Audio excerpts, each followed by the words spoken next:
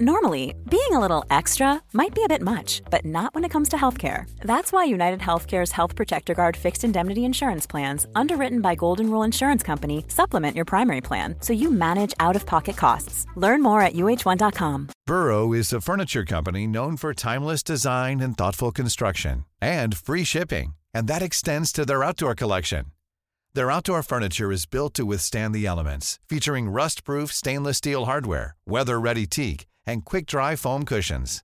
For Memorial Day, get 15% off your Burrow purchase at burrow.com/ACAST and up to 25% off outdoor. That's up to 25% off outdoor furniture at burrow.com/ACAST. Planning for your next trip?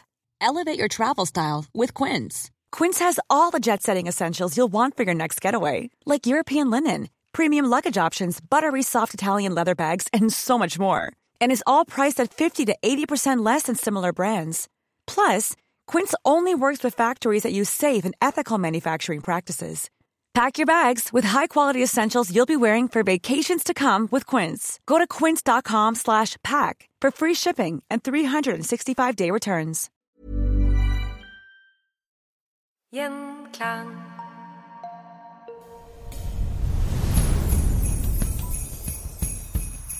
I desember så skal du få en del historier om hvordan jula i Norge har blitt som den er.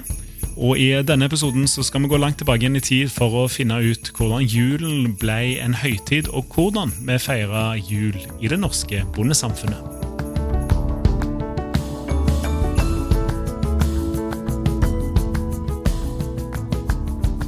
Geir Thomas Risaasen, hjertelig velkommen til Historier som endret Norge. Tusen takk. Du er Norges eneste julekonservator og jobber på Norsk Folkemuseum. Du lever glade dager nå når jula nærmer seg. Å ja, og jeg er jo veldig glad i jula da, så det hjelper jo også litt. Ja, det er vel kanskje en forutsetning for å få en sånn titel? Det bør i hvert fall være det. Ja. Og det er klart at Folkemuseet, vi får veldig mye henvendelser fra journalister og andre i forbindelse med jula, og det er hyggelig. Ja, det er bra. Men da er du også godt vant med å fortelle julen også i et sånt historisk perspektiv, for det er jo det vi skal prøve oss å få litt... Se litt hvordan gjorde de det før i tiden, og hva kan vi kjenne igjen fra vår egen høytid nå? Ja. Og det er jo det som fascinerer meg med jula, fordi at vi opplever jo alle jula som så tradisjonsbunden, og slik jula er for oss har den alltid vært. Men samtidig så er jo det den høytida som kanskje har vært størst endring, og som alltid har vært endring. Det er den eldste høytida vi har, men den har alltid vært endring.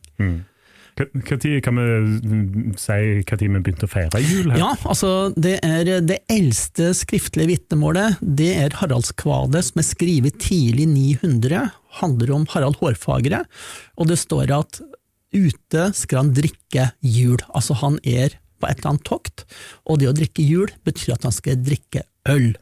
Og øl er jo faktisk den eldste juletradisjonen vi kjenner, og det har vi gjort i mer enn 1000 år. Og vi skal i denne episoden her prøve oss å hoppe litt frem i tid fra vikingtiden til jul i bondesamfunnet. Det er jo Ola og Kari Nordmann i gamle dager, rett og slett. Altså, kristendommen må jo komme inn på et eller annet tidspunkt her. Og vi blir jo et kristent land fra 900-tallet og fremover. Selvfølgelig går ting litt sakte. Og før vi blir en kristen nasjon, så har vi jo blote til jul. Og blote, det betyr at man offrer dyr til gudene, liksom Odin og Thor, med flere. Og det var jo blote var et rituelt måltid, der man også spiste offerdyra, og drakk øl og mjød. Men så kommer jo kristendommen, og da er det jo selvfølgelig en avstand i forhold til alt som da ble oppfattet som hedenskap, men fordi at jula står så sterkt, og for en tilsvarende høytid også stod like sterkt i Romerriket, Saturnalia, så tar man og legger Kristi fødsel til den hedenske julefeiringa, og man bestemmer at Jesu barnet er født 25. desember. Så allerede på 900-tallet så bestemmer jo kongen at i Norge så skal vi feire jul 25. desember som resten av det kristne Europa. den midtvintersfesten som jula den har vi jo feiret fra tidenes morgen.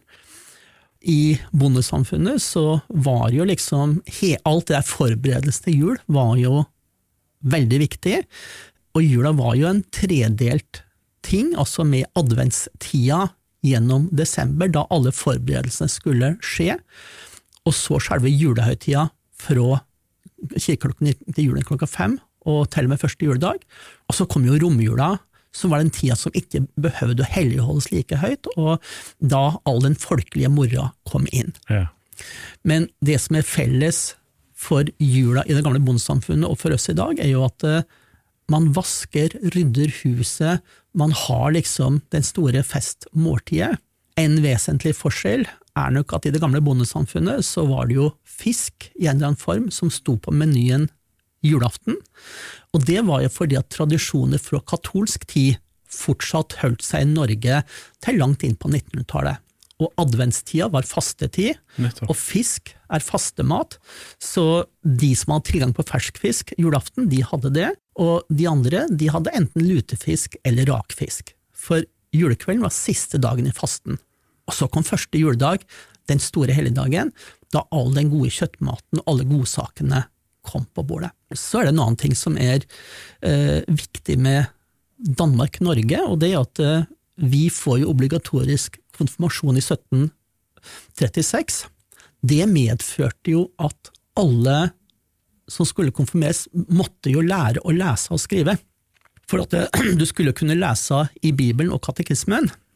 Og dermed så var det jo også mange som etter hvert kunne lese juleevangeliet som en del til høytida på julaften.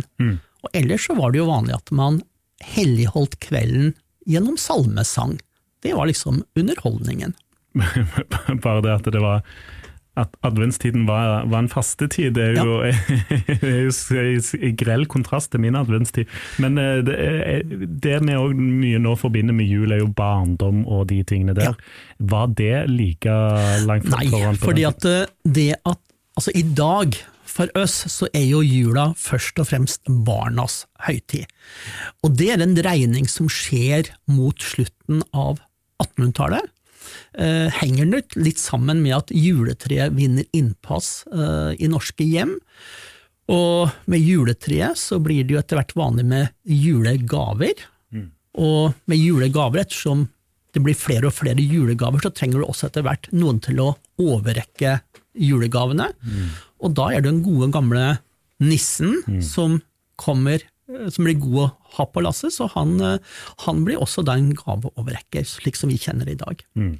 Og det også en ting som henger igjen fra gamle bondesamfunnet, at julaften, da skulle jo alle ha det bra, folk inne skulle spise godt, dyra i fjøs og stall skulle ha noe ekstra, litt ekstra havre til hesten for eksempel, fuglene skulle ha kornbåndet sitt, og nissen skulle selvfølgelig også ha sitt, for han var jo en god hjelper på alle gårder året igjennom, enten du bodde i byen eller på landet, så bodde det en nisse i uthuset.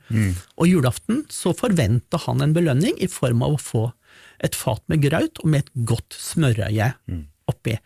Og det jo en arv fra gamle bondesamfunnet som fortsatt lever i mange steder.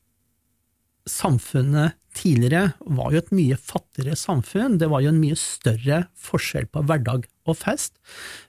Tenk i det gamle bondesamfunnet fram til midten 1800-tallet, fram mot 1900 enkelthjem, så var det jo stort sett graut og velling og sild som sto på menyen i de fleste hjem.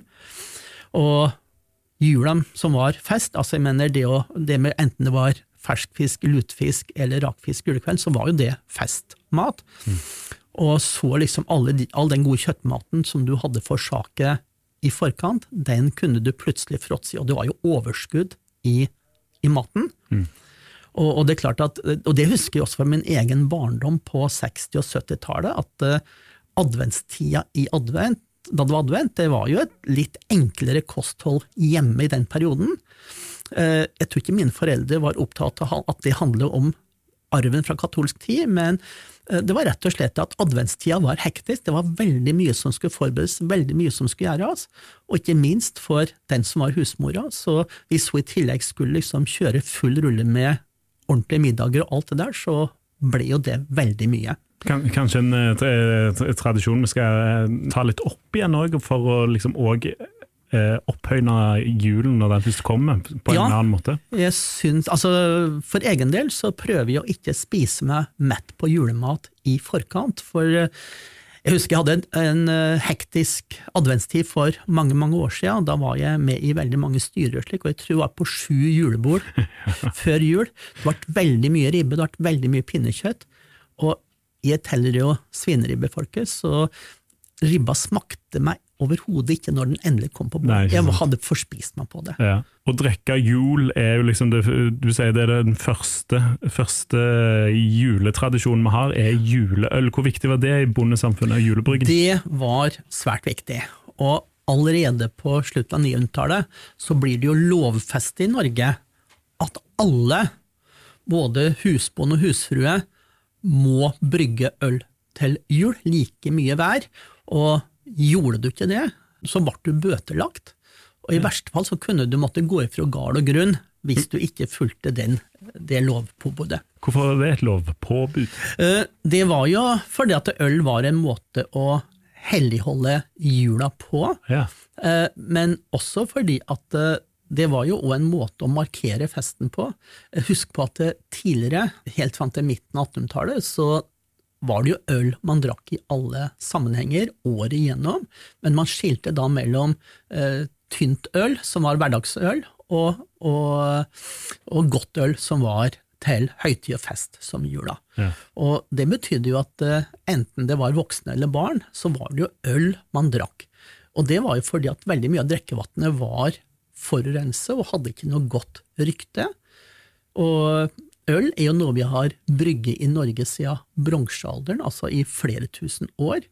Det som jeg synes spennende med øl til jul, at altså min mor, som da inntil for 5 år siden, så brygger hun øl til jul, og det var fordi at det var en del av hennes juleforberedelser, akkurat som hennes mor igjen hadde brygd øl til jul, og hennes mor igjen, og jeg er sikker på at personer som de kvinnene her, hadde vi ferdig bakover i 1000 år, så vil du sett at de bare som siste ledd i en mer enn 1000 år lang kontinuerlig tradisjon. Og da liksom blir det litt sus over det. Ja. Så vi skal ikke kimse til ølet til jul. Det faktisk vår aller eldste juletradisjon, og det jo en hyggelig tradisjon, så det skal vi ta vare på. Geir Thomas Risaasen, du skal være med oss i flere episoder nå i desember, men takk for at du stilte i dag. Kjempekoselig. Følg historier som endret Norge på Instagram. Der legger vi ut bilder og videoer som relatert til episodene. Der kan du også komme i kontakt med meg om du har episodeønsker. Vi ses der! Gjenklang.